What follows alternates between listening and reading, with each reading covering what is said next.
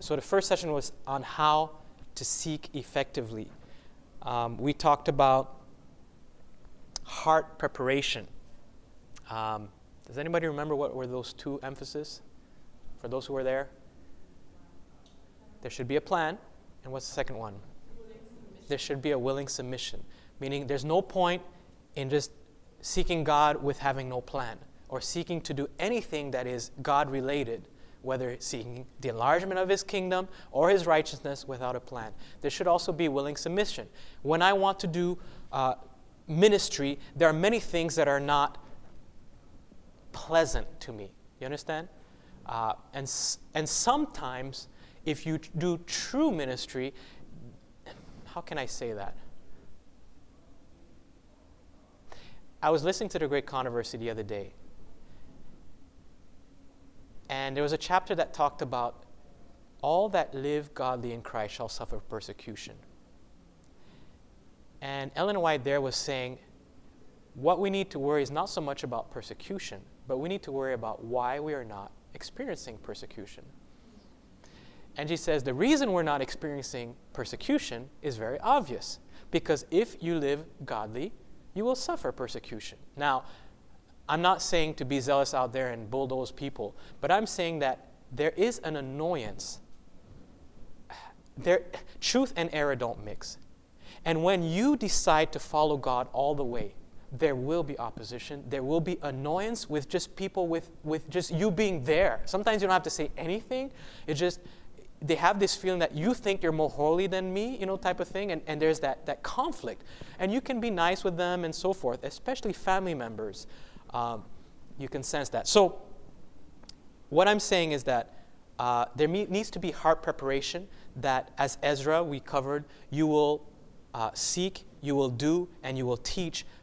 Make that in your mind from the start so that when opposition comes, you'll be able to go through, right? We talked about, what's another character trait of a seeker? Humility. And what's the other character trait that we covered? Persistence. Importunity is what?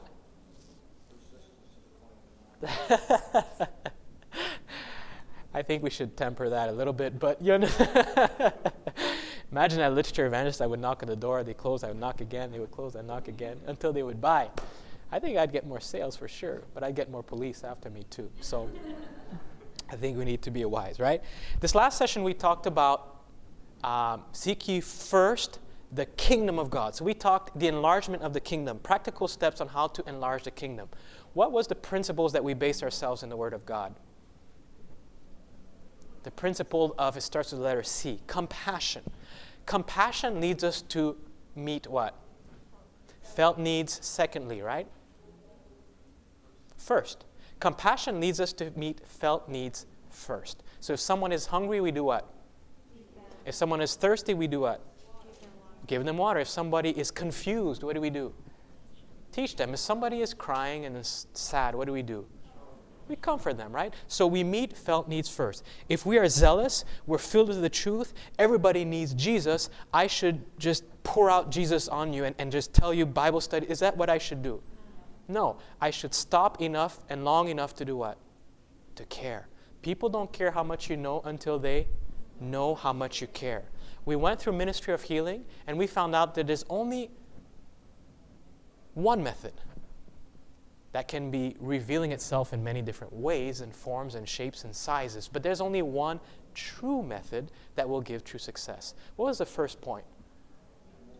Mingle with people as one that decides they're good. So if I want to get involved in media, should I get involved in media? Yes, I can still get involved in media. But should it be a means to an end? Should media be a means? Am I saying that right? Should that be all there is to it? No. Media is nice, but it definitely doesn't mingle with people. It doesn't definitely say, as Ministry of He's saying, to go where the people are, come close to them by personal effort. So it should only be a step in where I want to go. As a church, we've stopped at media, and we say, this is the future, this is everything. Let's just do media. So nobody does anything, and if there's any personal thing, just come to the church, we'll pop a DVD, and hopefully you'll get attached somehow with the guy on the DVD. Now, I think there's a place for that, but it should be a point to get close to the people. The first point, mingle with people. Go out to where the people are. The only way to do it is by knocking on door as a colporteur. Amen? Is that right? No. What are other ways? Go where the people are. Go to the gym. Go to the school, your workplace, you name it. Go to the mall. Just go where the people are. Go to the churches. Visit Sunday churches. Just go there. Show up. You'd be amazed on how people welcome you. You make friends. Mingle with people. Have a plan. Have a plan. Mingle with people, right? What's the second step? Sympathy. What are ways that you can show sympathy? Face, the tone of voice, and your words, right? Comfort them through your words and so forth. What's the third one? Minister to their needs. Friends, sometimes that takes money. Amen? I know about it. I'm in debt even now. But I'm telling you, minister to people's needs. Sometimes, many times, causes a little bit of inconvenience. If you have never been inconvenienced, you have never really known what it means to minister to people's needs. You know, you can minister to them, but it's not true ministry. It's just your surplus that you really could do without, right? So, and it's not just financial. It's your time. I think time is one of the highest gifts that we can give in this fast society. So minister to people's needs. What's the fourth step? Win their confidence. Is it something that happens automatically? No. I mean, I believe it happens because of step 1, 2, and 3, right? But sometimes it takes what? It takes what? Time. Meaning for me, it needs to be a goal. It needs to be a goal that I have in mind. And until I've reached that goal, I must give it time, right? Number 5 is what? Obey and follow. That's when you ask people for decisions. Maybe ask them to come to church. That's the little decision you're asking them. Maybe ask them to study the Bible. I mean, there's certain things that I just want to go out and have a Bible study. It doesn't work that way, especially with it may work more with immigrant population, let me put it that way. But our experience with the average Canadian, whatever that means, you understand? It doesn't work that way. You need to really build on that before you can actually say, would you mind if we have a little, we can have a study of the Bible together. Would that be okay with you? And some of them will tell you yes at the beginning if you do it, but I'm telling you, by lesson 2, they're not interested anymore, or lesson 3. And I've done a lot of studies that way. The first one, people sign up, but by number 2, they realize, oh, it's you again. You mean you're actually going to come to my house again? I mean, again? It's amazing. That first visit, people are happy, they're praying. The next one, they don't even open the door, right? We need to follow this method. We talked about this, which is, it is important to pray for the spirit of discernment, to know where people are at in their spiritual interests, because that will determine how I will be able to react or act and how I'll be able to fit this thing, Because someone that is a seeker, I may be able to spend more time in my conversation or so forth sharing more about Christ. Someone that is not, I'll keep Christ completely out of the picture, and I'll start talking about just what is in interest for them. We talked about practical ways, pray for divine appointments, pray that God will guide our conversation, different ways that we structure in which we can guide the conversation, ask questions, share information, compliment individuals. And it's amazing how when we pray for guidance, in my experience anyways, and I don't think I'm a special person, I think I'm a sinner, a chief of sinners as anyone, there's nothing, but I have seen that in my life as a sinner, God has used me and has guided conversation, has given me divine appointments whenever I've prayed for it. So if you pray for it, it will come, right? So this time we're going to talk about seek first His kingdom. What's the second thing? His righteousness. We're going to keep maybe a short time on this because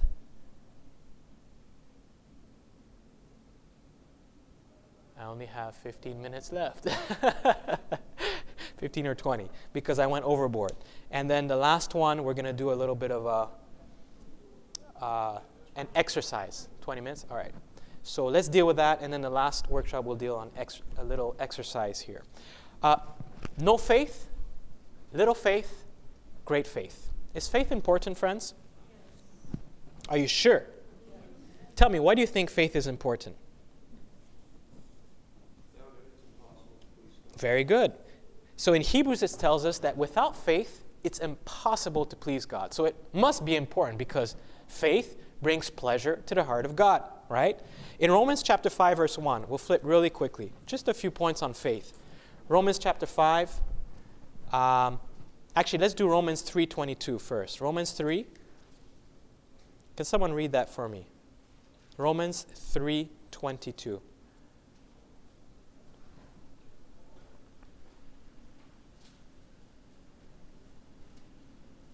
Even the righteousness of God through faith in Jesus Christ, to all and on all who believe, for there is no difference. So here, there's a whole context behind this. But we see here that righteousness is brought about by what? By faith. So if we are to seek first his kingdom, if we are to seek first his righteousness, how are we to seek that righteousness? It's by faith. Very good. So faith is an important point in seeking the righteousness of God, right? In Romans 5:1, flip there real quick for me. Someone read that for me. Romans 5, verse 1.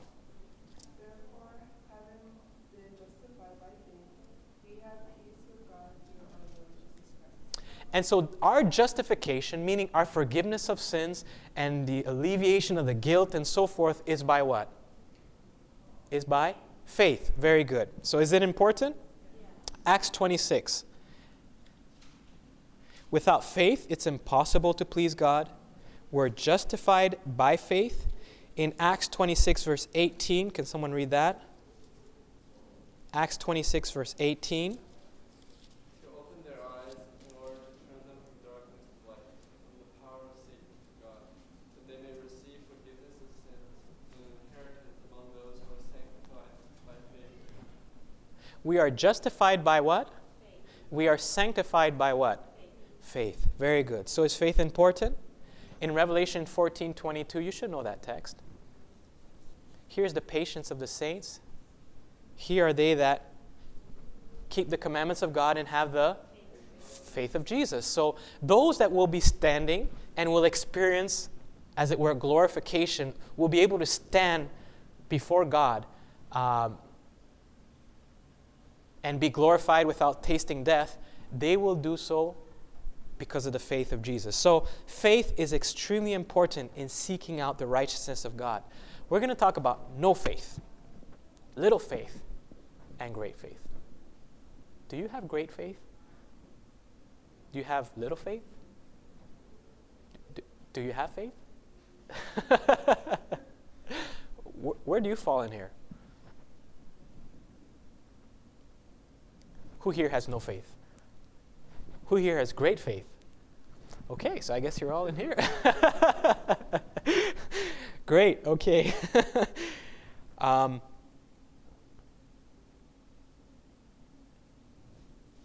Great faith, no faith. Luke 18, if you can turn there with me. Luke chapter 18. In Luke chapter 18, Jesus makes a statement. Luke 18, verse 8, he says, I tell you that he will avenge them speedily. He's talking about the widow. It's a parable that he had. I tell you, he will avenge them speedily. Nevertheless, when the Son of Man cometh, shall he find what? Faith on the earth. So Christ asks a question. He says, when I'm going to come down again, am I going to find faith? So if there is a question mark, there obviously is there's a problem. Are you with me, maybe, or no? Right, there's a problem. Meaning if everybody had faith or a little bit of faith, then it would be great. Okay, I will find faith. I know I will find faith, so it's a rhetorical question to ask. I mean, why would you ask that? But it's because that there's so little faith, or maybe there's where there is no faith, that he asks, will I find faith, right? In Romans 12, verse 3. Romans 12:3 gives another principle about faith.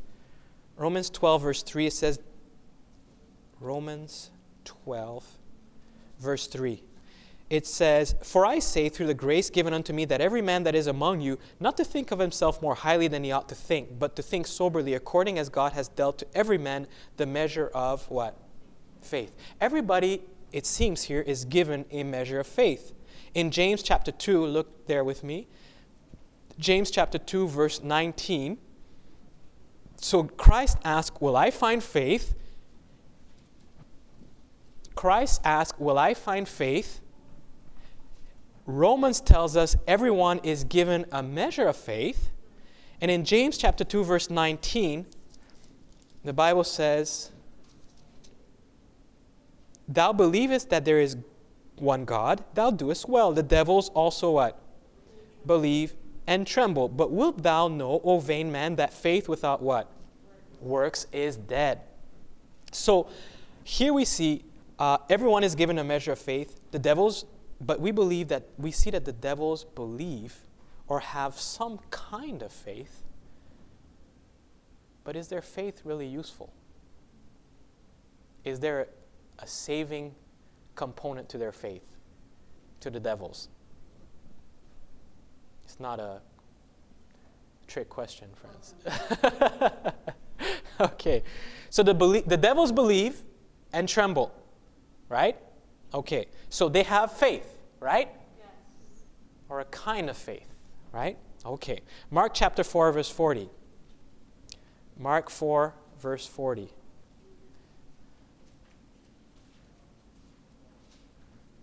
Can someone read that one for me? This is after the storm on the lake of Galilee, I believe it is. Mark 4:40. He said to them, "Why are you so fearful? How is it that you have no faith?"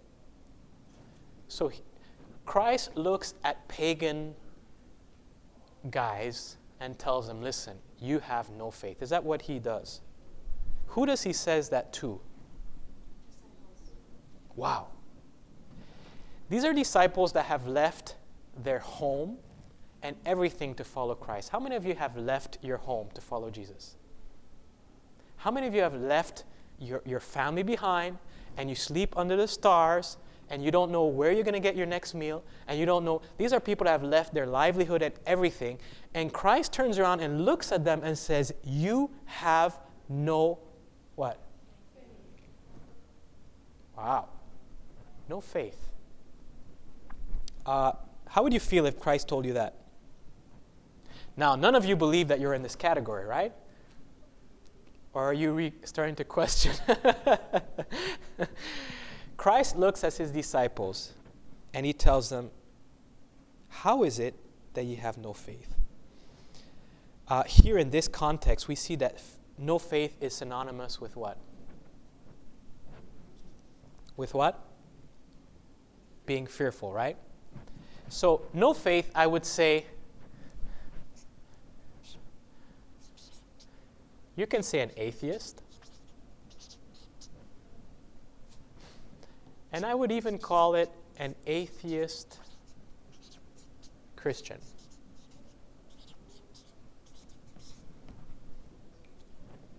Or one who's just depending on themselves. That's right. Meaning, now, I think before we move on, that there seems to be a conflict here. Because Jesus turns around and tells somebody they have no faith. But then Paul says everyone is given a measure of faith. So how come everyone is given a measure of faith, but then Jesus says you have no faith? And so I believe it's important to denote that sometimes when the Bible speaks about faith, it speaks about faith in God, right? So everybody has faith. Even the devils believe and tremble. So I can have faith in that the world is going to end in 2012. I can have faith with, back in those guys 2 months ago, a month or two ago, that Jesus is going to come back. Now, that faith is not based on the Word of God. It's not based on Christ. It's faith that is completely useless. You know, just like faith that the devils believe, has a certain belief, but it's useless, right? So faith, sometimes when the Bible speaks about faith, it speaks about faith in God. So you have no faith is that you have no faith in God. You can have faith in yourself, You can have faith in your parents, in your credit card, but that will be of no avail. You have, in that circumstances, you have no faith. So no faith, an atheist has no faith. How can you believe? Hebrews says, he that have faith must believe. No. Without faith, it is impossible to please God. For he that...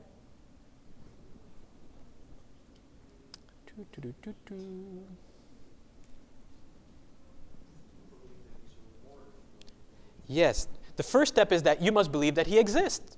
That's the first step. You must believe that he exists. That's the first foundational principle. And then, yes, that he's a rewarder of them that diligently seek him, right? So, an atheist Christian would be this example that we've just read about. An atheist Christian is a Christian that believes in God, that believes God exists, that believes in Jesus Christ, that believes maybe even is the Messiah, but in his life, it doesn't change anything in his life. There is no change. It doesn't affect anything that he does, So these disciples, just the fact that they have God Almighty beside them doesn't change anything. They're going to die. This is a guy that created the water, but they're going to die anyways. And I'm not judging them because most likely I would have done, unfortunately, the same thing. But the fact that they have God Almighty right there, atheist Christians, how much less us who don't have God Almighty beside us? Many of us, I believe, at times fall into that category. Enough faith to believe in the existence of God, but not enough faith to believe in God. Not just, and that can be seen. It's a knowledge of God that doesn't make any true difference in our lives, especially in times of crisis. There are some individuals when crisis hits, that they just hold tight to Christ. But there's other people that when crisis hits, because they were Christian atheists, instead of holding on to Christ, they are pushed even further.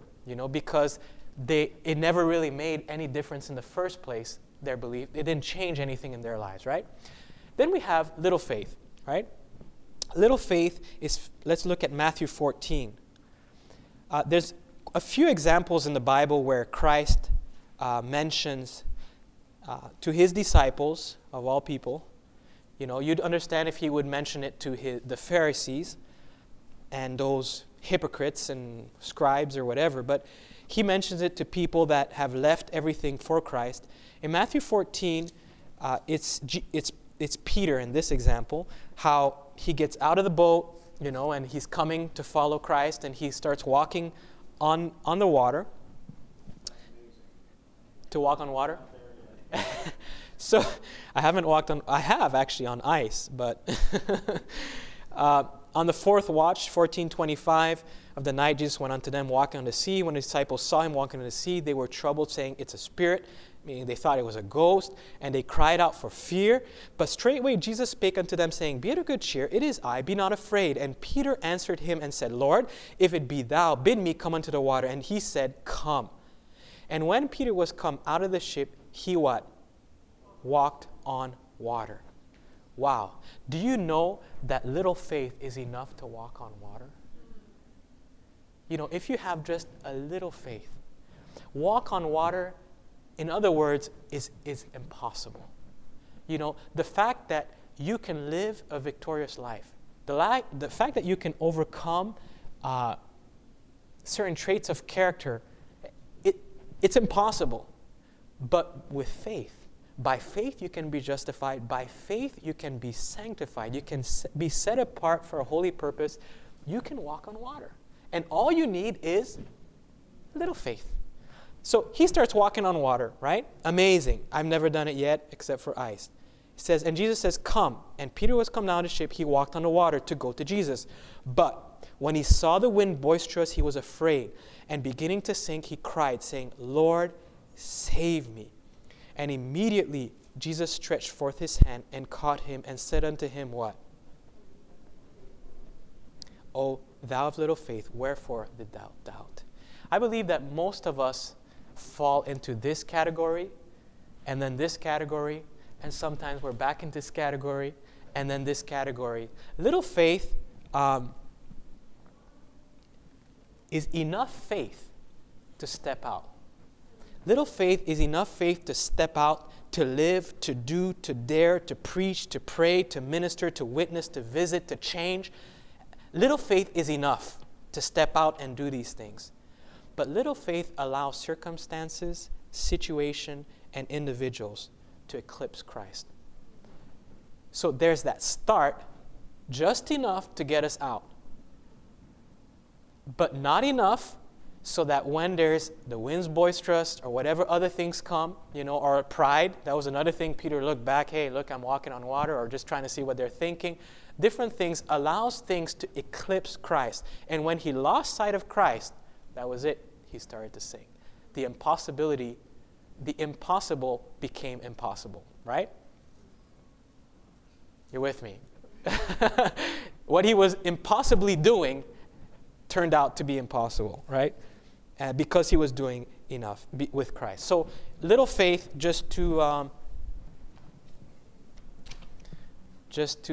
is enough faith to step out. But easily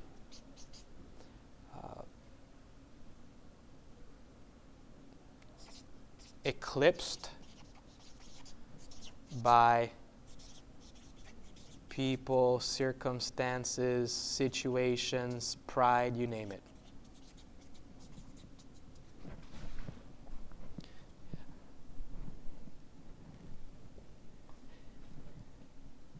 And then there is big faith, or great faith.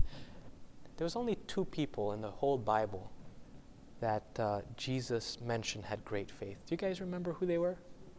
The centurion was one. The women of Canaan. Was either of them Seventh-day Adventist? Both of them were Gentiles, right? Both of them did not even go to church.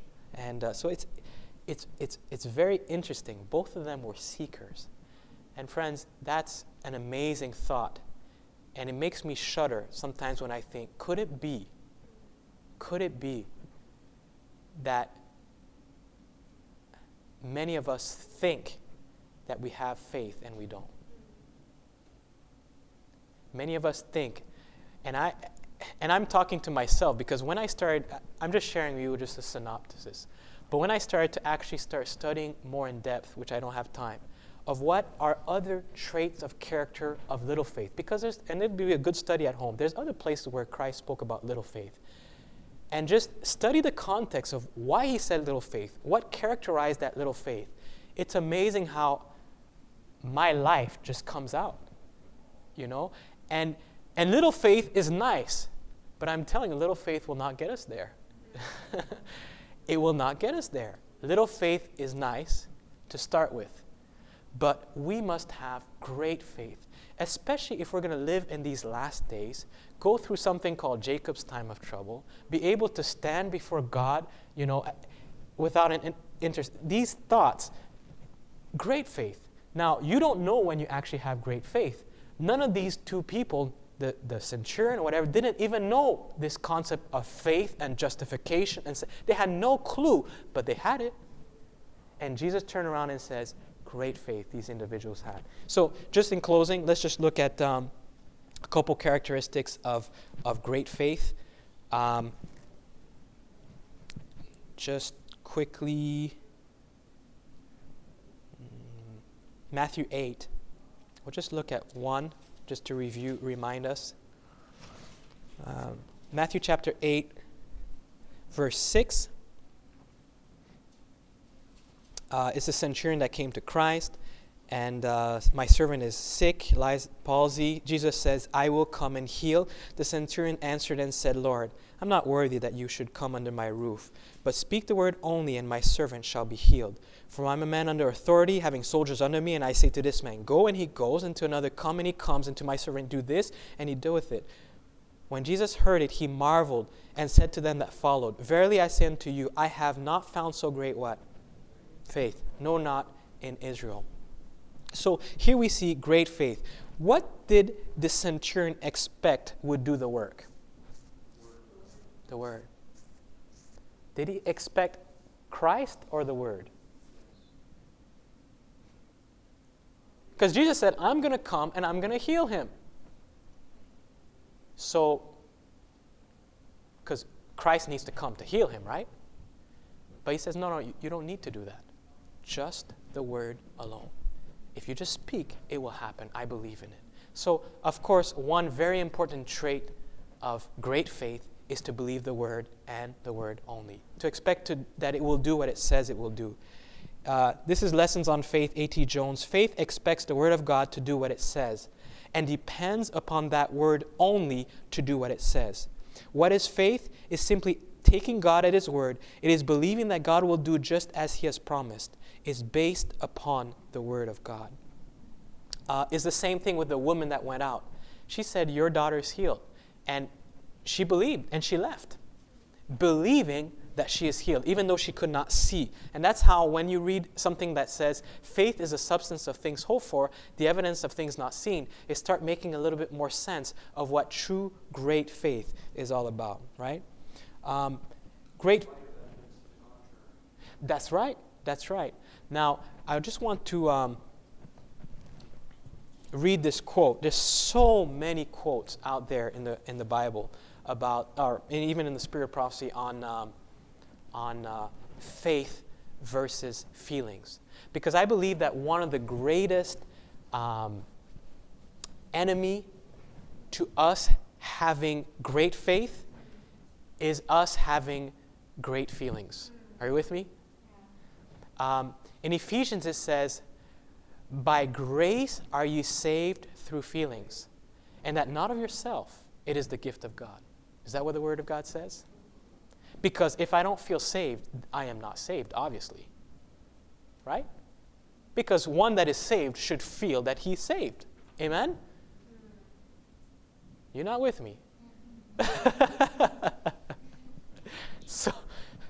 So I surrender my heart to God in the morning, and I get up, and I don't feel saved. Therefore, I am not saved.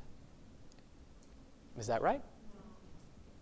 I mean, shouldn't I have a little something there that says, I'm a little saved? Just a little bit? Just a little?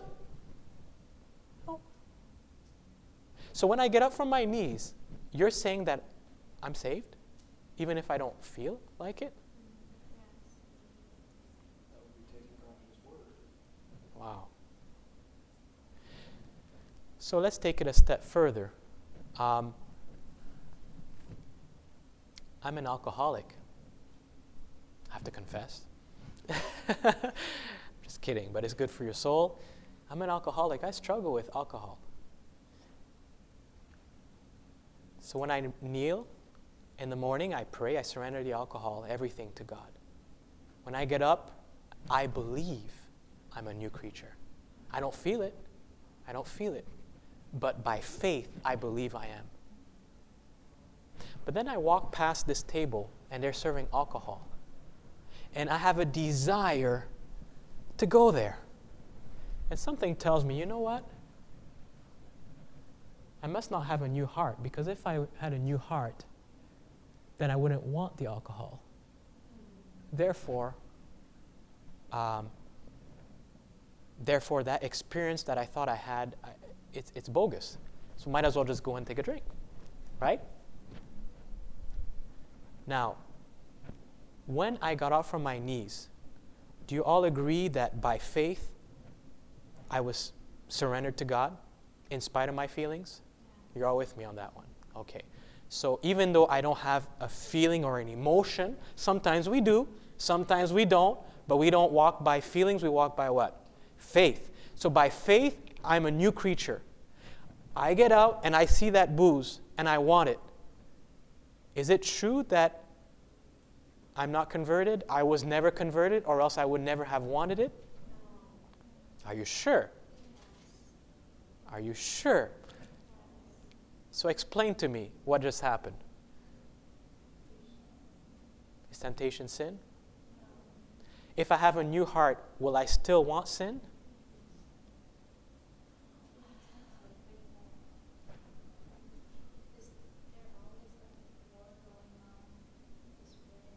good.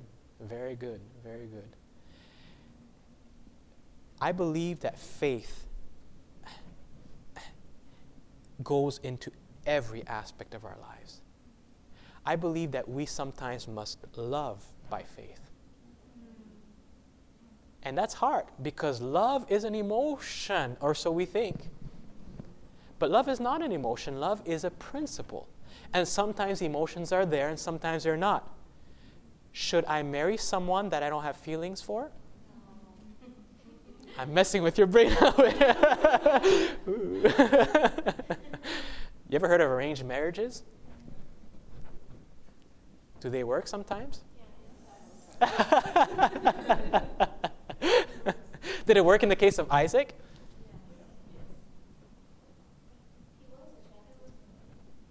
Oh, I guess she was beautiful.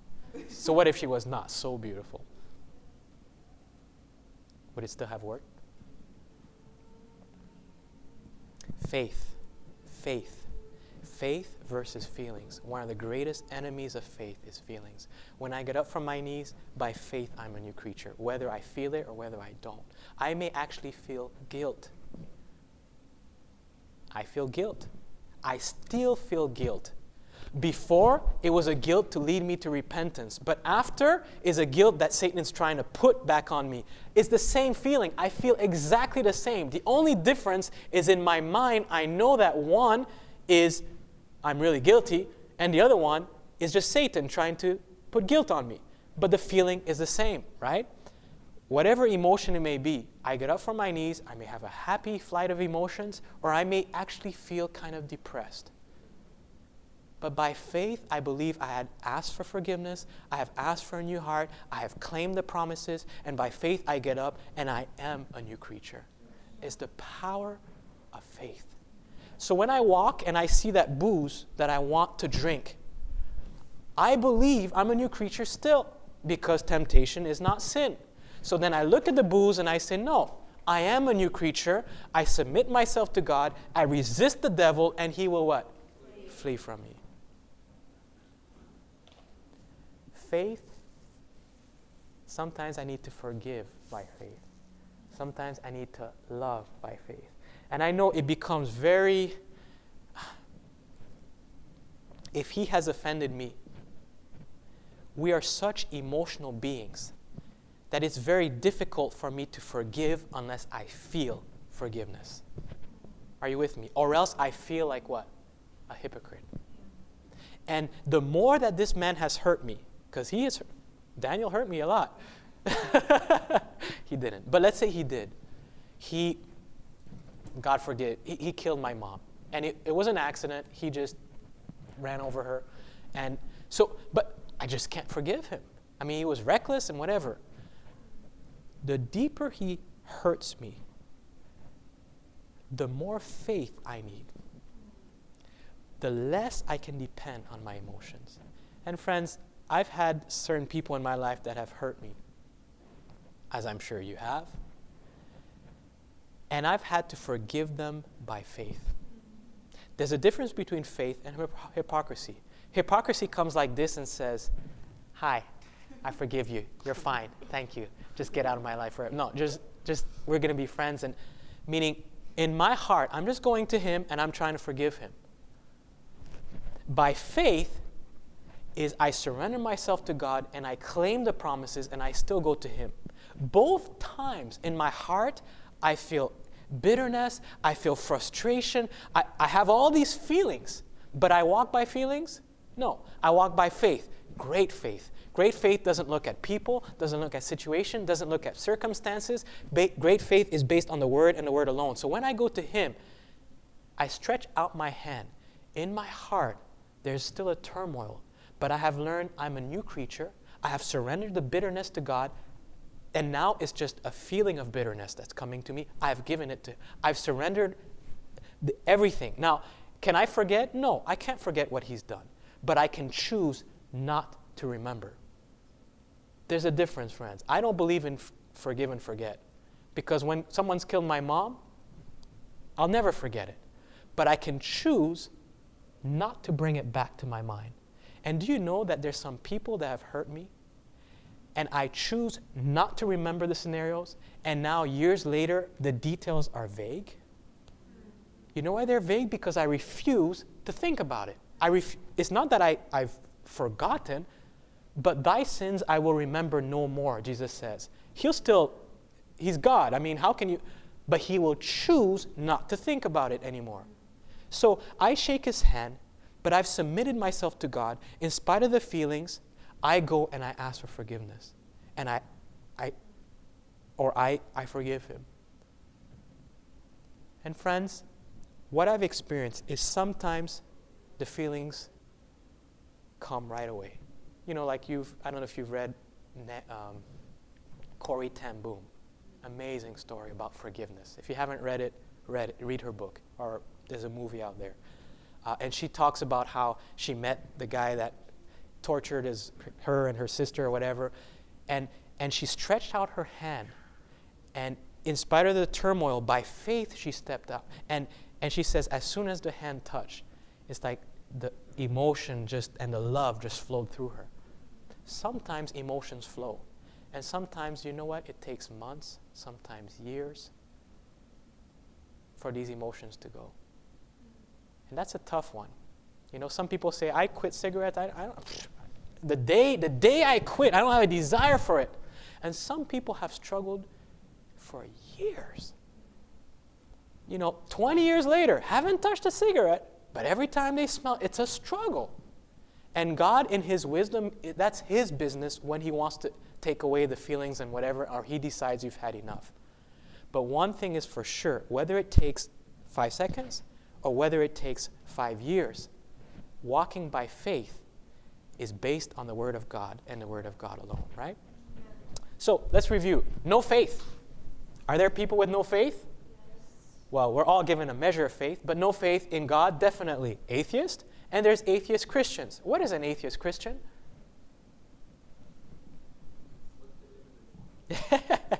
Someone that lives as if there is no God. I mean, believes in God, believes in Christ, believes in everything, but the life is as if God doesn't exist, you know? And everything that is Christian is cultural. It has nothing to do with really a heart, right?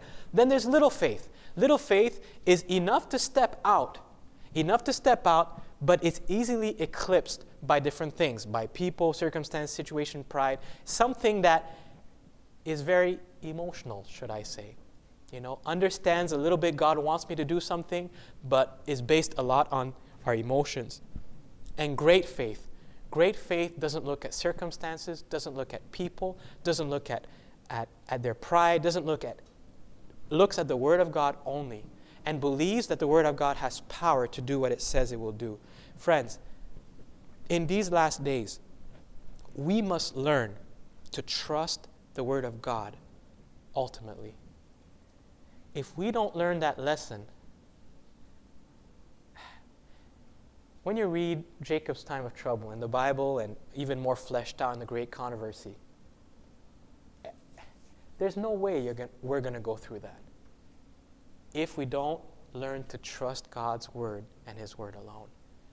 Very basic principles, but I pray that God will help us to have great faith. And there's so much more that on faith, but let's just end it at that. We're going to end our session with prayer.